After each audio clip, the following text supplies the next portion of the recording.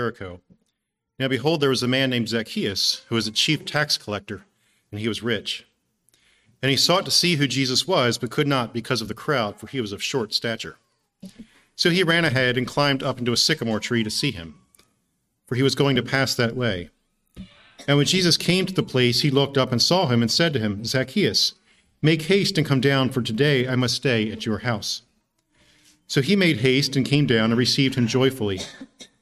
But when they saw it, they all complained, saying, he has gone to be a guest with the man who was a sinner. Then Zacchaeus stood and said to the Lord, look, Lord, I give half of my goods to the poor. And if I have taken anything from anyone by false accusation, I restore fourfold. And Jesus said to him, today salvation has come to this house, because he also is a son of Abraham. For the Son of Man has come to seek and to save that which was lost. Our Lord, our Father, as we spend time in your word this morning, I ask for your Spirit's help. This is not a human book read with human eyes. There is a spiritual deepness to these words that can transform hearts and lives. It is possible to read these in the flesh. It's possible to hear a story and be entertained by it. But it won't change our lives if your Spirit does not work in us, if he does not shine light into our hearts. We are, as Gary read that prayer this morning, we are so blind in the midst of so much light. Even we who are your children, who know the truth, so often are dull to it, and you seem distant and far off. We want to see things with our eyes, and faith, the eyes of faith, are often dim. So we come here this morning asking for supernatural help and understanding. We pray that you would be glorified through the speaking of your word, and we would be edified and built up, and that all the praise would go to you. I ask this in Jesus' name, amen.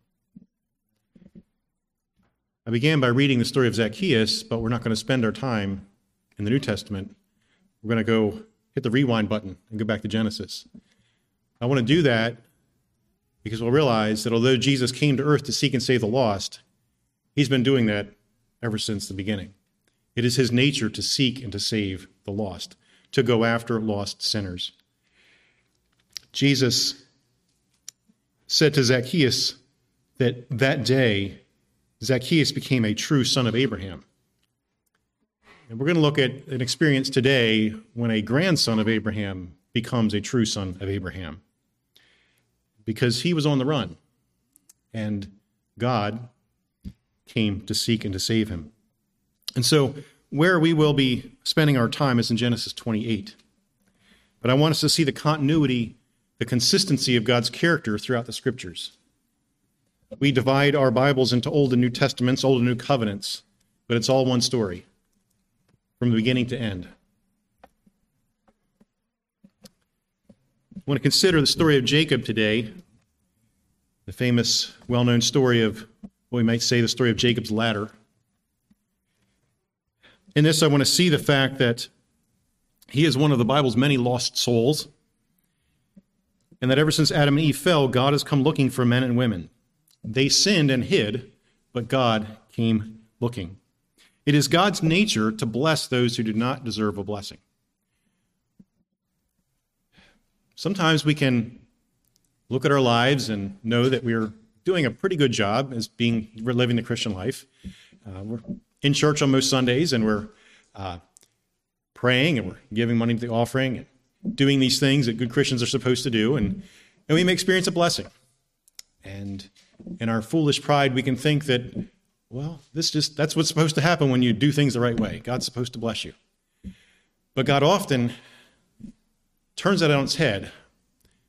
I don't know if it's true for you, but it's true for me. Many times in my life, the times of my most spiritual coldness, when God seems the most furthest away, he still blesses me.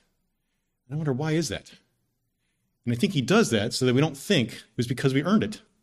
Because we serve a God who is gracious, not a God who gives us what we deserve. So we will see that today in the life of Jacob. This is a story that we're all familiar with, perhaps too familiar with. One of the tendencies for those of us who grew up in church is to hear stories when we're little and to hear them in Sunday school or from our parents, and then to check that box in our mind like, I know that story, I've got that one down. But if we don't ever go back as adults, we don't ever go back to try to read with new eyes, we miss a lot of details.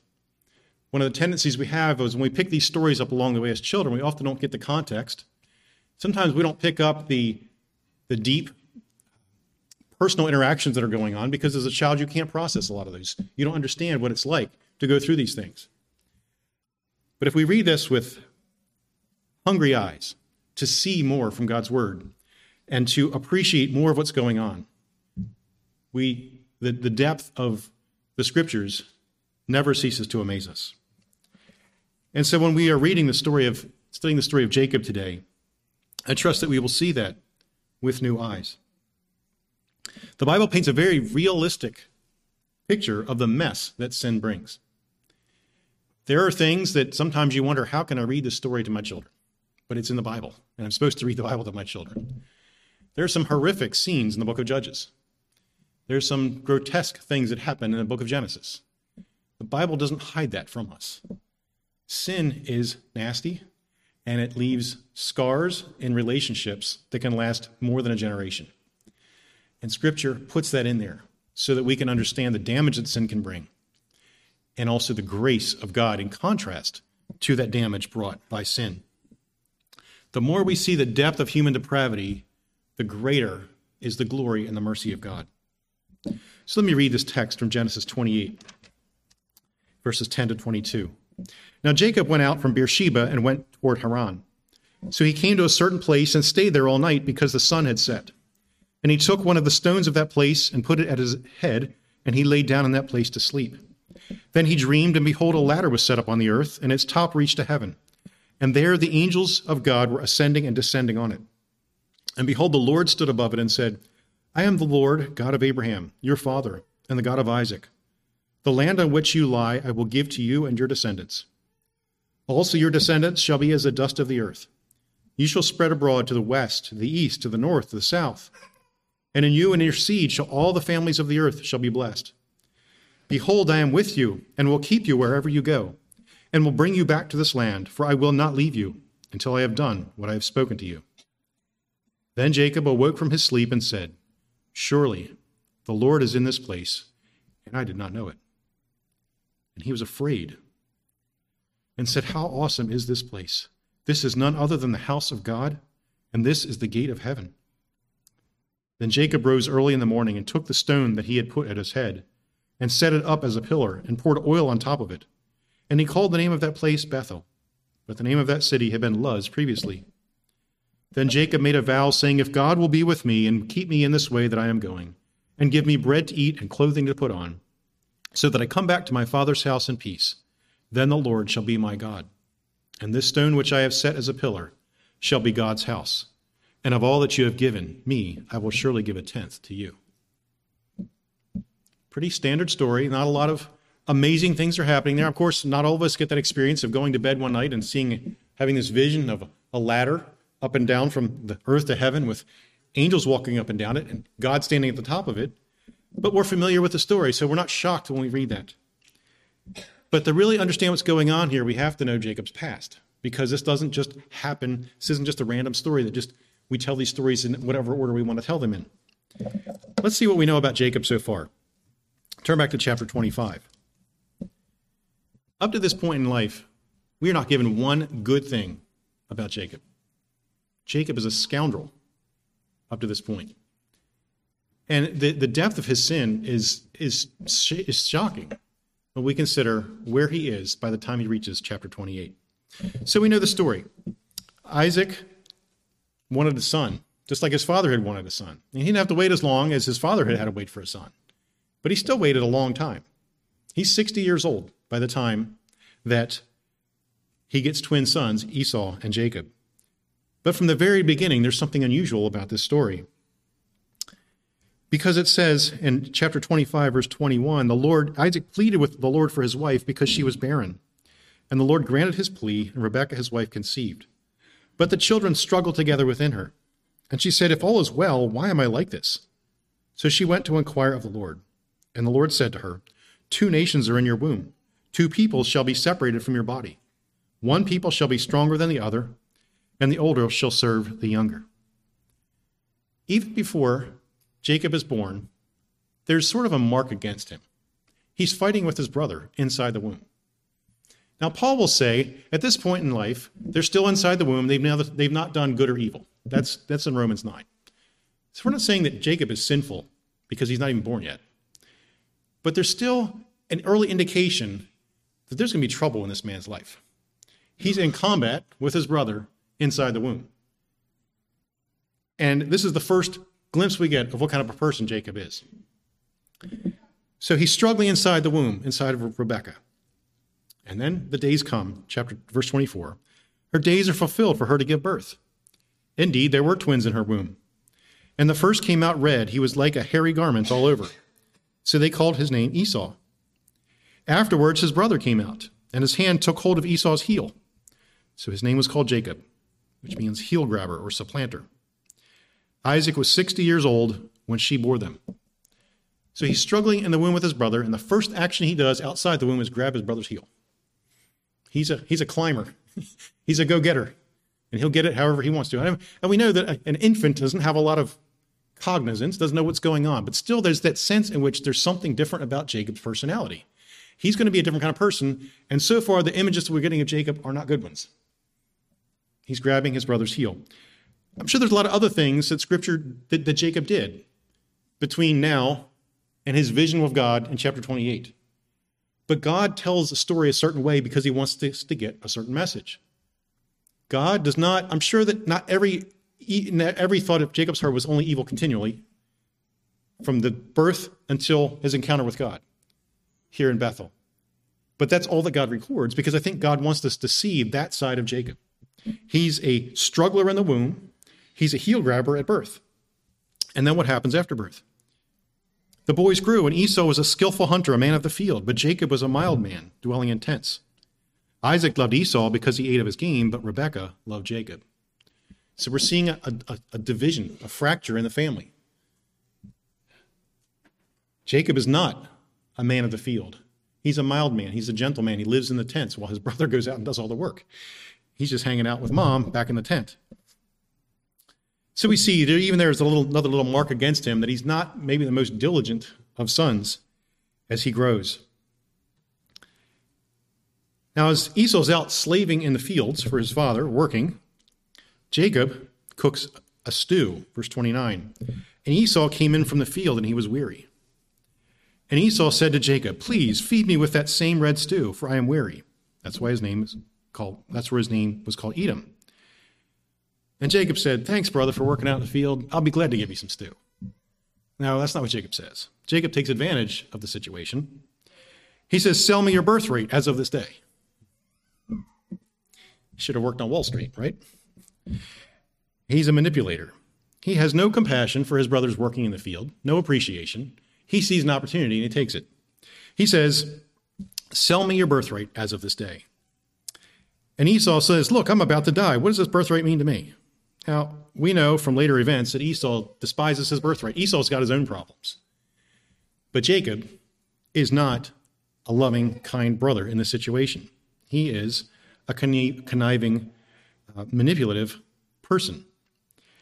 And Jacob says, "Swear to me as of this day." So he swore to him and sold his birthright to Jacob. And Jacob gave Esau bread and stew of lentils. Then he ate and drank, rose, and went away. Then Esau despised his birthright. So then we fast forward a little bit. There's an encounter with Isaac that has with Abimelech. And we move to chapter 27. At this time, the boys are 40 years old. It says in the previous verse, the last verse of 26, Esau was 40 years old and took wives, Judith, the daughter of Beeri the Hittite, and another man, his daughter, also a Hittite. And they were a grief of mind to Isaac and Rebekah. So we know if Esau's 40 and he has a twin brother named Jacob, that Jacob's 40. So did you realize that when this deception passage comes, when Isaac goes in and he's of old age and Jacob goes in and pretends to be his brother. He's not a little kid. He's a 40-year-old man at least when he does this. And he's still following the manipulative puppet strings that his mother puts him on. So Isaac is old, and his eyes are dim, and he cannot see. And he calls Esau his son, and he sends Esau out, and he says, go get your weapons, go get your quiver, go hunt some food for me. I like the food that you bring in from hunting. Now Rebekah was listening through the door, so to speak, when Isaac spoke to Esau his son.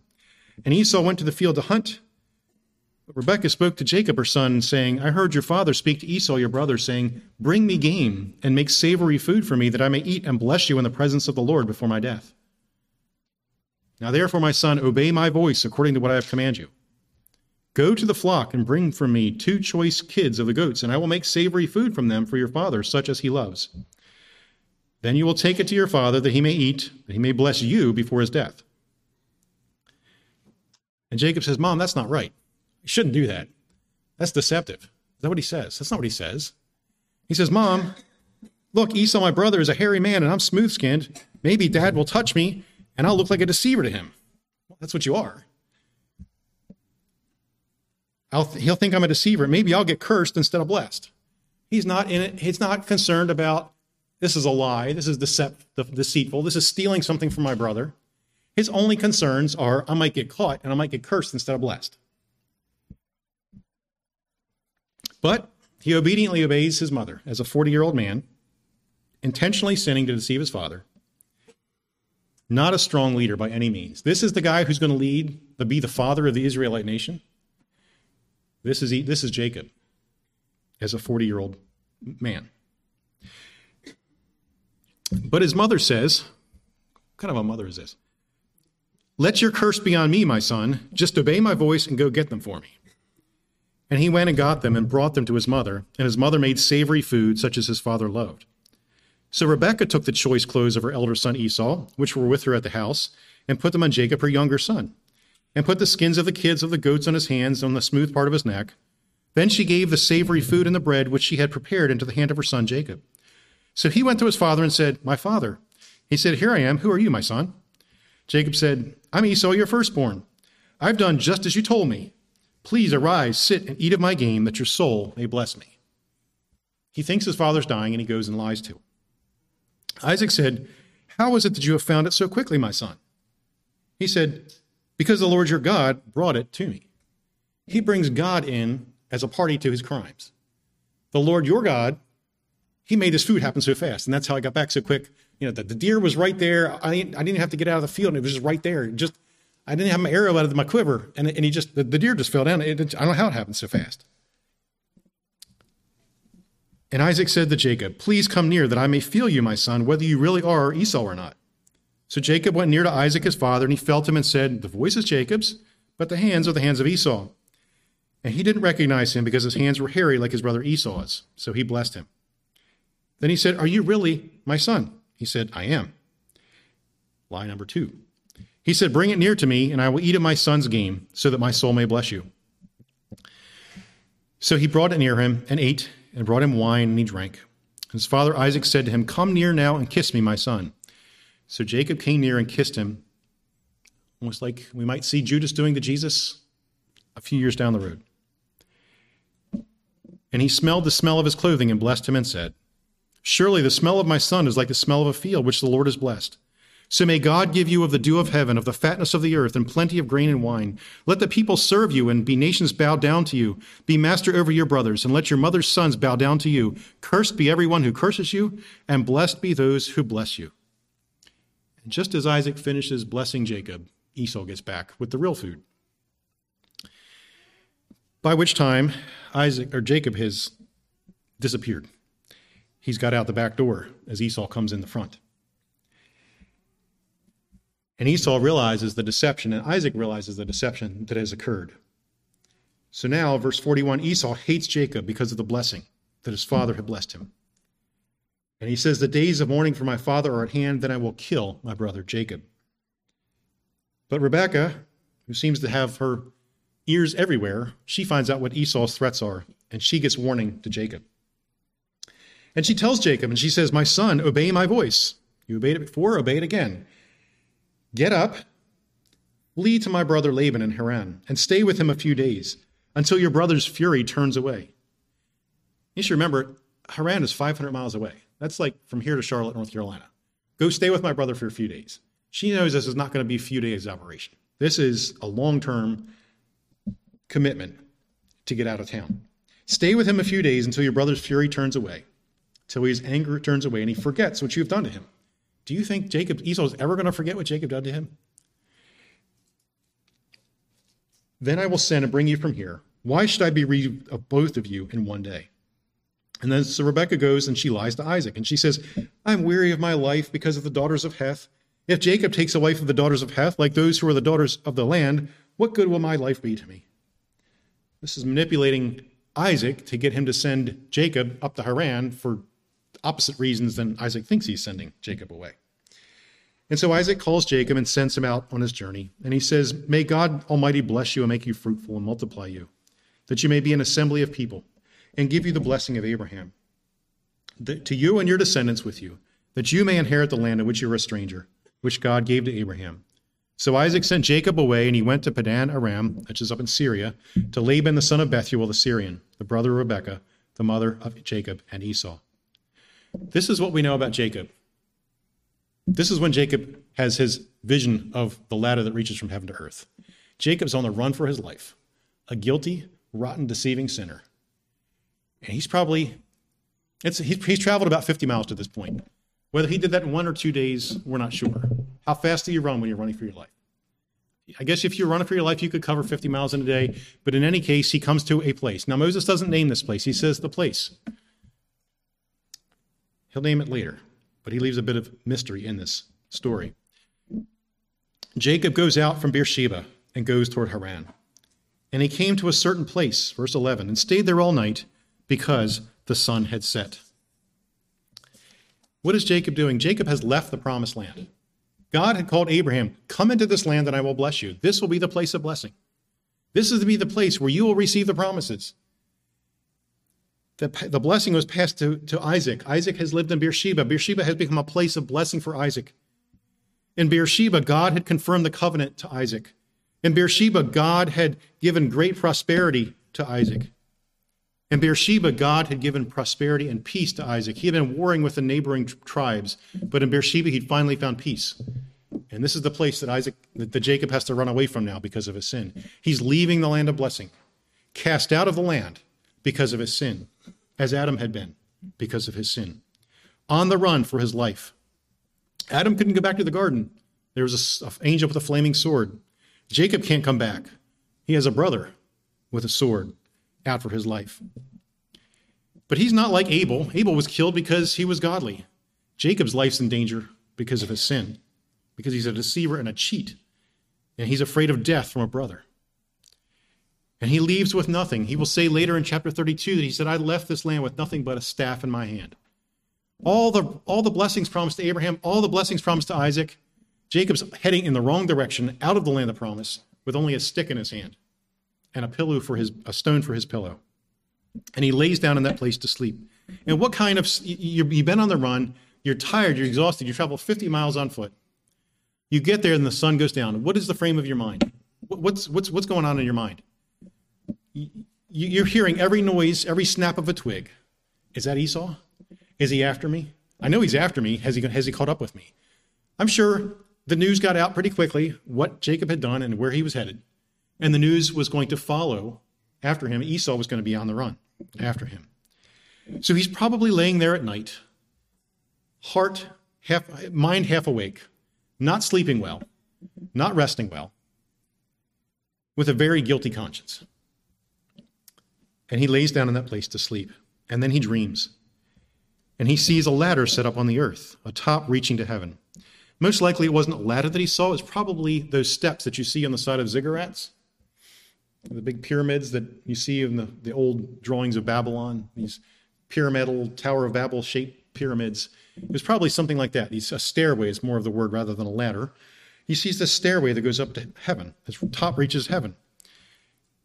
And on this stairway, there are angels going up and down, symbolizing or communicating to us that there's communication between earth and heaven. And at the top, he sees God standing at the top What do you think Jacob's expecting to hear God speak to him from the top of this ladder? He's probably expecting to hear, your life's over. You've done it now. You've had 40 years of my mercy, and you've rejected it. You've turned your back too many times. I know where you are. Esau doesn't know where you are, but I do, and I'm out to get you. That's not what Jacob hears. Jacob hears from God. I am the Lord God of Abraham your father. I am the God of Isaac.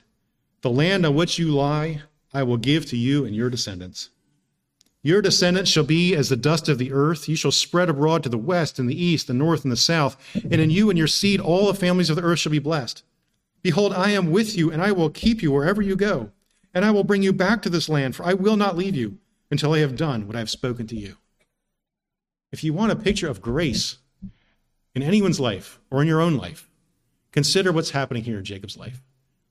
It's exactly the opposite of what he's expecting to hear. God doesn't just say, you're rotten, I'll keep Esau from killing you. God says, I'm going to pour all the blessings I promised to Abraham. They're yours now. And I'm going to be with you, and I'm going to bless you, and bring you back here. And you're going to spread out even further than Abraham was going to spread out. That's not what Jacob at all expected to hear. And he was afraid.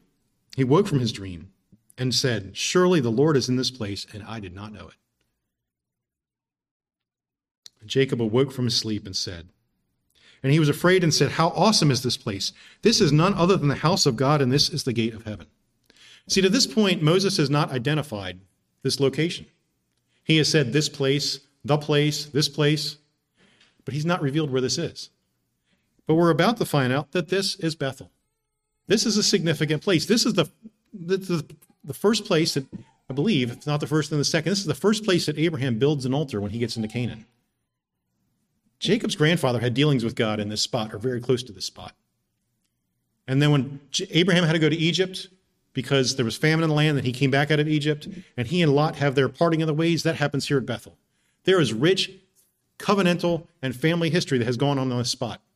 This is not just a random spot somewhere halfway between Beersheba and Haran. This is in a very specific spot. This is Bethel. This is the house of God that God chooses to interact with Jacob, the sinner on the run. And so Jacob's response is, this is the house of God, which is the word Bethel, Bethel, the house of God, and this is the gate of heaven. Then Jacob arose early in the morning, and he took a stone that he put on his head. He stood it up as a pillar and anointed it. He doesn't have the materials to make an altar like Abraham did. He's not traveling with tents and camels and all these other things. But what he has, he says, I'm going to take all I've got. I got my stick and I got my pillow. But this is a place, this is a point, this is a place I will not forget. I am going to dedicate this place to be a place for the worship of the God of heaven. He makes an altar there. What little bit of an altar he can fabricate, he pours a little bit of oil on it, and he calls the name of that place Bethel.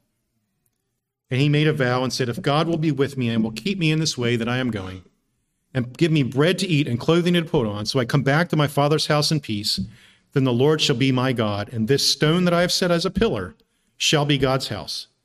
And of all that you have given me, I will surely give a tenth to you. What did Zacchaeus do, the repentant sinner? When Christ changed his heart, he said, if I've stolen anything from anybody, I pay it back fourfold. Zacchaeus was not the first cheat to be converted by Christ. He's not the first cheat. Paul says, if anyone stole, let him learn to work, laboring with his hands so he can give to those who need. When God restores, when God redeems a thief, and when God redeems a cheat, he turns them back on themselves, and they become givers rather than takers. This is what God does in the life of one who's been converted. So this is the experience. This is the fuller story of what's going on in Genesis 28. A man on the run for his life because of the wretched way he's lived. A man who brought God, the last time he spoke about God, the only record we have of him speaking about God is bringing God in on his deceit when he lies to his fathers. The Lord your God, Dad, your God, he's the one that brought me the food. He's the one that helped me pull this wool over your eyes. So what happens? Does Jacob keep this vow? Does Jacob keep this vow? Yes, he does. Some people say this is the tentative vow, like Jacob saying, well, God, okay, I think you're real now. If you keep your end of the bargain, I'll keep my end of the bargain. I think this is just the way he talked. I think he was fully convinced that God would now be his God. And he had the confidence that God would bless him. And God did bless him. We will see that. Jacob will go on to Haran and spend 20 years there, laboring for 2 wives. Jacob's sin and disaster does not stop here. But at least he's on the right side of God now. At least he's on the right side of redemption. His sins from now on will be as a converted man. They will still be grievous sins, and they will still have deep, dark consequences for his family and for the Israelite history. But from now on, God will truly be his God. And God will keep his promises. While he's in Haran, it says, Jacob became exceedingly prosperous. He had large flocks, female and male servants, and camels and donkeys. Just as the Israelites would spoil the Egyptians when they left, when Jacob leaves Laban, he takes half of his goods. God blesses him. He prospers him through that mysterious way in which the animals reproduce as they're tied to various stakes. He ends up with basically all of Laban's herd, and he gets out of town. God blesses Jacob with the spoils of the ungodly, of Laban. After 2 decades away from the land, he will have another dream. Genesis 31, turn there for a moment. This place is a very significant place in Jacob's life and Israelite history. After 20 years away from home, and there's actually no record that Jacob ever sees his mother again. She disappears. When she said, "Let the curse come upon me," that's the last we hear from her. We don't know what happened to her. In Genesis 31:13, he has another dream. "I am the God of Bethel, where you anointed the pillar and where you made a vow to me. Now arise, get out of this land, and return to the land of your family." I am the God of Bethel. Return to the land of your family. So Jacob obeys God again, and he returns, heads back. Although he's not sure that Esau is at peace with him. He's not sure if his brother has mended the fences, if he's forgiven him for the sinfulness of his past. But this time, Jacob goes back a different man. Look at Jacob's faith in Genesis 32:9 as he prepares to meet Esau.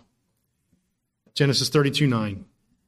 Then Jacob said, "O God of my father Abraham, and God of my father Isaac, the Lord who said to me, 'Return to your country and to your family, and I will deal well with you,' I am not worthy of the least of all the mercies and of all the truth which you have shown your servant."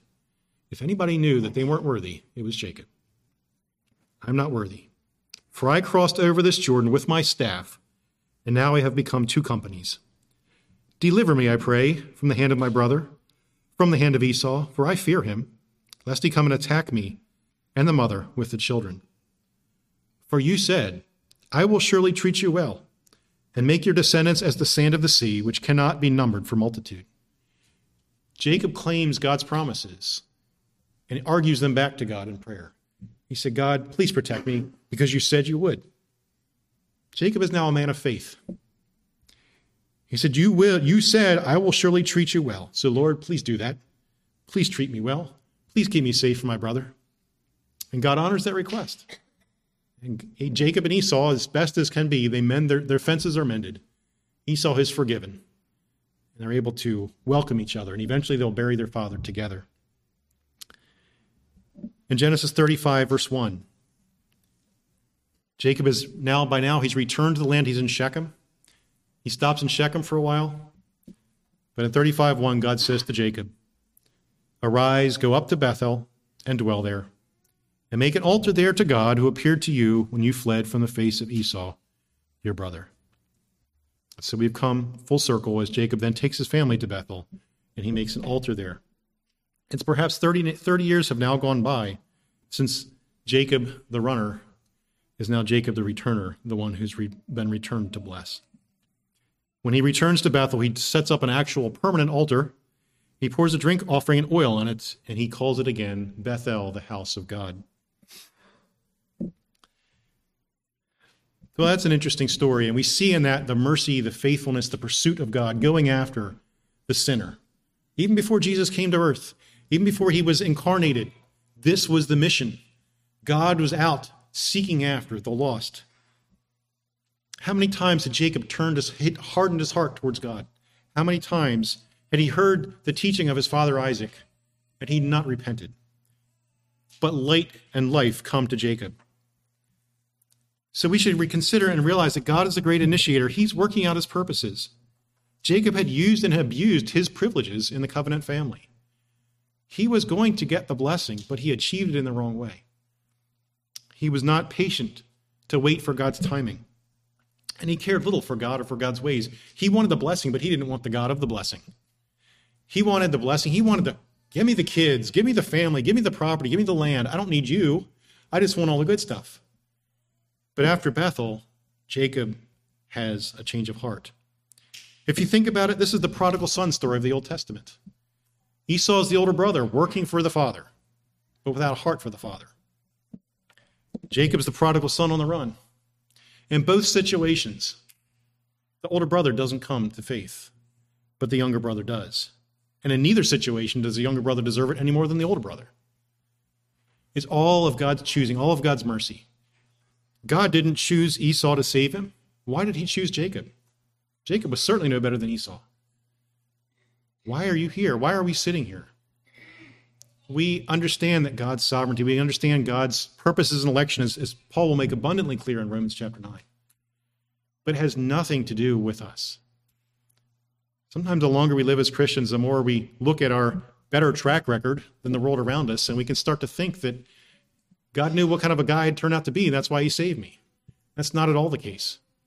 And he allows us to sin quite frequently to remind us ourselves of the fact that we are not all that we are cut out to be. But why does he save Jacob? Because he's a God of mercy. Because he has chosen us in Christ. There is no earthly reason we can say why God would choose Jacob and not Esau. Why God would choose either one. But he did. Because he is a God of compassion. And God often sends blessings when we know we least deserve them, lest we think we somehow have earned them. You know, Satan would often have us doubt God's goodness. Satan is an accuser. Satan would have us fear God as an avenger. We know that God is a judge, and we should fear God's judgment and his wrath. But Satan would have us minimize the compassion part of God. Satan, as is so often the case, when we're tempted to go to sin, Satan will say, you'll hear that voice that says, it's okay, it's not a big deal. It's just a little thing. And so we sin. And then after we sin, the thought comes, you're such a rotten person. How could you do that? How could you be a sinner? How could you be a Christian and call yourself a Christian and do something like that? Instantly, it turns from, it's not a big deal, to as soon as you commit it, to say, you're so rotten, you have no hope of forgiveness. You couldn't possibly be a Christian and do that. But God is a God of compassion. God does often give a second chance. And it is not for us to presume on his mercy. Paul will say in Romans 2, it's the goodness of God that leads us to repentance. We risk reaching that point of no return if we continue to harden our hearts against the truth. But God often does give second chances, and third and fourth. If you've grown up in a Christian home, if you're in a Christian home, or if you're not, if you've heard the gospel, if you're living a way that is not consistent with the new covenant that you were surrounded by, there is still hope. If you're alive, you're still breathing air, there is still hope. God is a God of compassion. Sin is sin no matter what form it's in. But I would venture to guess that none of you has done the kind of things that Jacob did to his father. But even if you have, here's a clear example that you're not beyond salvation. You're not beyond saving. Jacob found that out. So as we close our time this morning, as we reflect on God's goodness, I trust that the glory will go to him. Our pastor once asked the question, why are you saved and your family member or your neighbor is not? Is it because you're smarter? I figured out the gospel and I made sense because it was a good decision. Is it because you're better? It's not. It's because God opened your eyes to see things that you didn't see before. And in that alone, there is mercy. Jesus made reference to this in John chapter 1. As he's gathering his disciples there at the beginning of his ministry, he refers to this passage. And Nathanael says, "Can anything good come out of Nazareth?" Philip said to him, "Come and see." Jesus saw Nathanael coming toward him and said to him, "Behold, an Israelite indeed, in whom there is no deceit."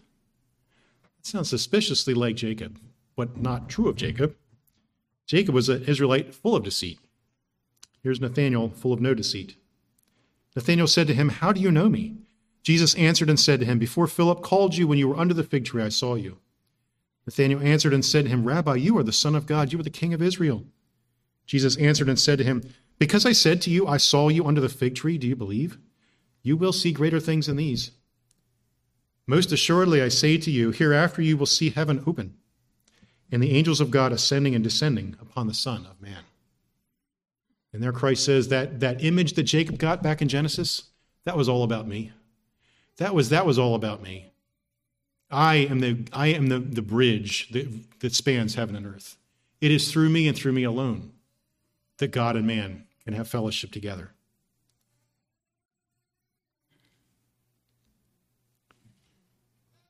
So as we close this morning, I trust that our view of God's mercy will increase just a little bit. You should be encouraged to go back and read some of these stories that you think you know, that I thought I knew. Try to read them with fresh eyes. Understand the corruption that's hidden kind of just below the surface that you may miss, but also the great mercy that's there, spilled all over the pages of Scripture. Let's pray. God, thank you for this morning again. Thank you for the depth of your word. We never exhaust it. As one old writer said, there is neither brim nor bottom to the riches that we find in you. Thank you for the freshness of your word. Thank you. Jacob lived thousands of years ago, but it sounds like it just happened yesterday. People's hearts did not change. We are the same sinners in need of your grace that Jacob was. We are so thankful that for most of us, for many of us, you have called us to yourself. I pray that it would bring us humility, that we would say we are not worthy of the least of these your mercies. And that whatever theological understanding we gain, whatever knowledge we have of you, that it would not make us proud or boastful or look down on other Christians with a less clear understanding of theological truths, but it would humble us and make us so grateful that we have the eyes to see. That it would give us compassion for the lost around us and for believers around us who are just fumbling their way through a very confusing time in society. I pray that we might have the opportunity to humbly and gently and lovingly show others the way of God more perfectly. I ask these things in Jesus' name. Amen.